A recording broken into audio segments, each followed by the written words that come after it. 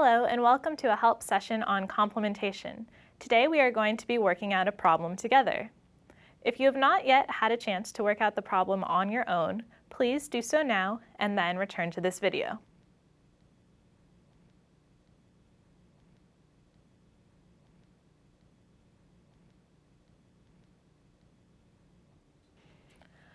All right, now that you've had a chance to look at the problem your own, let's work it out together. So here we have a series of different fruit flies. They all have these recessive mini-I phenotypes. So we've noticed that there are lots of different mutations, and now we would like to put them into complementation groups. So we start off by looking at this nice large Punnett square we have, where all the flies have been crossed to each other.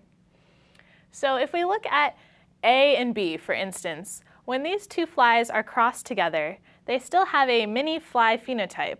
This means that the mutation is in the same gene and that these two mutants do not complement each other, but they make up one complementation group.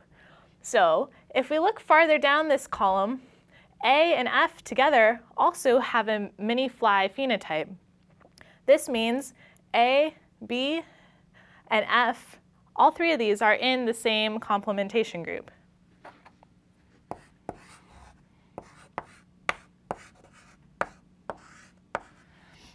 All right, so now that we've already looked at A and B, let's continue on to C. So C has normal eyes, a normal fly in all of these instances except this one. When C and E are crossed together, they also have a mini fly phenotype. Thus, C and E also form a complementation group.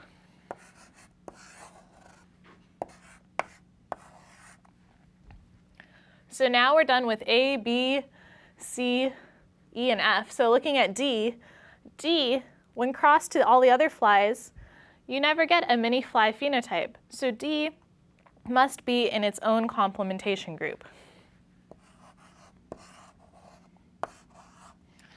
Great, so we've identified all three complementation groups. So moving on to the next part of the problem, we are asked, are mutations B and C in the same gene, or are they in different genes? All right, so if we look over here at B and C together, when these are crossed, we get a normal fly. This means that the mutations were able to complement each other, meaning that the two mutations occur in different genes, and thus when you cross the flies, they're able to compensate for each other. So they're in different genes. All right, now in the last part of the problem, we are told that we are introduced to a new fly, or a new mutant fly, G. When G is crossed to A, we get a mini fly phenotype out. Also, when we cross G to B, we also get a mini fly phenotype. So the question is, what does this suggest to us about mutant G?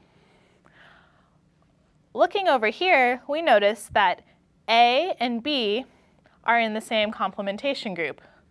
When A and B are crossed together, we also get mini I's. So this suggests to us that G is yet another member of this complementation group.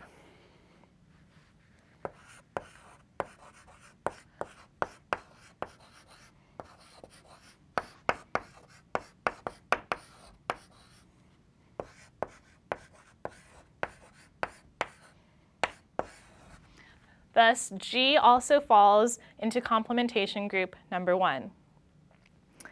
This concludes our help problem on complementation. Thank you for joining us.